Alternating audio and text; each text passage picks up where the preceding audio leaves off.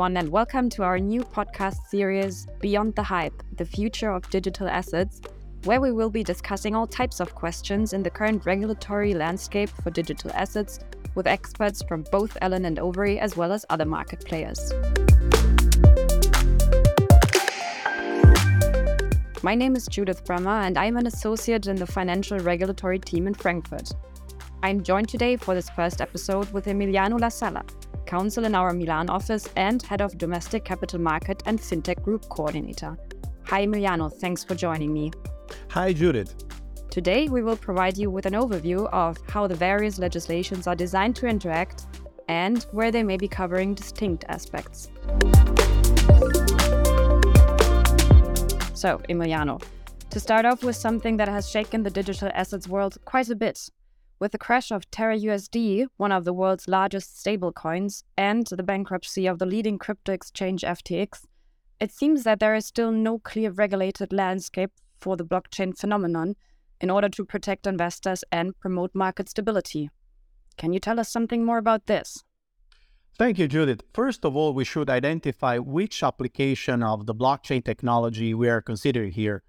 By blockchain or distributed ledger technology, we are generally referring to a technology which provides cryptographically secure distributed database, the ledger, that maintains a continually growing list of records called blocks, and each block contains a timestamp and a link to a previous block, and is validated by consensus among multiple computers.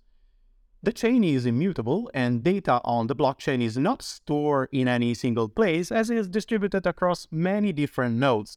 As such, DLT can be applied to any transfer of assets, not only to crypto assets such as the tokens Terra USD or FTT. In addition, when talking about DLT, one should always bear in mind that blockchain is in reality an umbrella term for various technologies. In my opinion, the critical element is the distinction between permissioned and permissionless blockchain. At the simplest level, the distinction lies in whether the design of the network is restricted to certain predetermined participants or is open for anyone to join and take actively part in the validation process. So, when we consider blockchain, we are not only talking about cryptocurrencies such as Bitcoin or Ethereum, is that right? Correct. The blockchain phenomenon is much larger than cryptos and capable of multiple applications. In particular, anytime someone is requested to record the ownership of an asset and is transferred from one person to another, no matter if applied to real estate, artworks, ships, or financial securities, and whether in the real world or in the metaverse. In other words, the potential use cases for blockchain evolve at breakneck speed. That makes me wonder about how legislators and regulators intend to protect participants. Apparently, blockchain is largely unregulated, so can you tell us if there are any developments in this respect in the European legislation? Yes, you're perfectly right. For the time being, blockchain and more particularly service relying on DLT applications are mostly unregulated. However, European co-legislature has worked very hard in the last couple of years to design a harmonized and comprehensive regime designed to both incentivize an efficient digital transformation within the Union, as well as ensure market stability and adequate investors' protection. In particular, in September 2020, the European Commission took the first formal step in response to the blockchain and crypto assets phenomenon by adopting the Digital Financial Package. This package consists of 3 legislative proposals regarding the digital operational resilience, the so-called DORA regulation, markets in crypto assets, the well-known MiCAR, and a pilot regime for marketing infrastructure based on DLT, the so-called pilot regime. In considering the application of the DLT technology, the European legislator has distinguished between, on one side, assets that can be qualified as financial instruments for which the already existing legal framework still applies but needs to be amended to take into account the tokenized nature of such securities, and on the other side, other crypto assets which a new regulatory framework is necessary.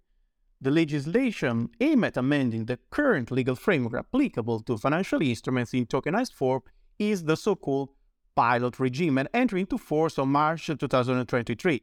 The new legislation on crypto assets, which were not qualified as financial instruments, the MiCA, has been recently adopted by the European Parliament and is expected to be published in the EU official journal Coming back to the first point, to the DLT pilot regime, can you maybe tell us something more about the aim of the pilot regime? Yes, the pilot regime represents the first concrete EU legislative framework aimed at creating a regime for market infrastructure based on distributed ledger technology, and enabling such entities to benefit from exemptions from some specific requirements of the Union Financial Services legislation. In particular, upon certain conditions, the pilot regimes allows the DLT market infrastructures to be temporarily exempted from those provisions and requirements laid down in the EU Financial Services legislation, including CSDR and MiFID, that might prevent the application of new technologies for the trading and settlement of transactions related to financial instruments issued using DLT. The pilot regime is primarily addressed to multilateral trading facilities and settlement systems, and in general to all those entities being involved in the issuance, transfer, and settlement of financial instruments such as issuers, MiFID investment firms, central depositories, and central counterparties. And as opposed to the pilot regime, there is MiCA. And as I understand it, this will cover non-financial instrument tokens. Is that correct? Yes, the MiCA does not apply to financial instruments, non-fungible crypto assets, including NFTs, and crypto asset service provided in a fully decentralized manner without any intermediary, i.e. DeFi is not in scope. Crypto assets are classified by MiCA as e-money tokens, EMTs, asset reference tokens, ARTs, and crypto assets other than asset reference tokens and e-money tokens. The aim is to ensure adequate protection to investors in crypto assets while preserving the market integrity and the stability of the financial system. And thereby creating entirely new classes of regulated instruments. May we quickly run through some of the main tools or legislative requirements whereby MiCA intends to achieve its goals? Well, without being exhaustive, some of the key takeaways from MiCA are the following. The MiCA will introduce the first sole comprehensive regulatory regime addressing the crypto space. Its provisions will regulate from many different angles matters such as licensing requirements, product taxonomy, market operator rules of conduct, disclosure requirements on issuers, and market abuse requirements. Also, the MiCA would preserve the market and financial stability by imposing on the market operators, depending on their legal status and size, prudential and capital requirements. That is understood. Thank you for this outline. Now we understand that the next episodes of this podcast will focus on MiCA. Can you give us a brief overview of what's next? With our next podcast, we'll give an overview of several key requirements and provisions in MiCA, including, to list just a few, its scope, issuance of EMTs and ARTs, conditions for marketing of crypto assets, as well as an overview of the market abuse and AML regimes applicable to crypto assets.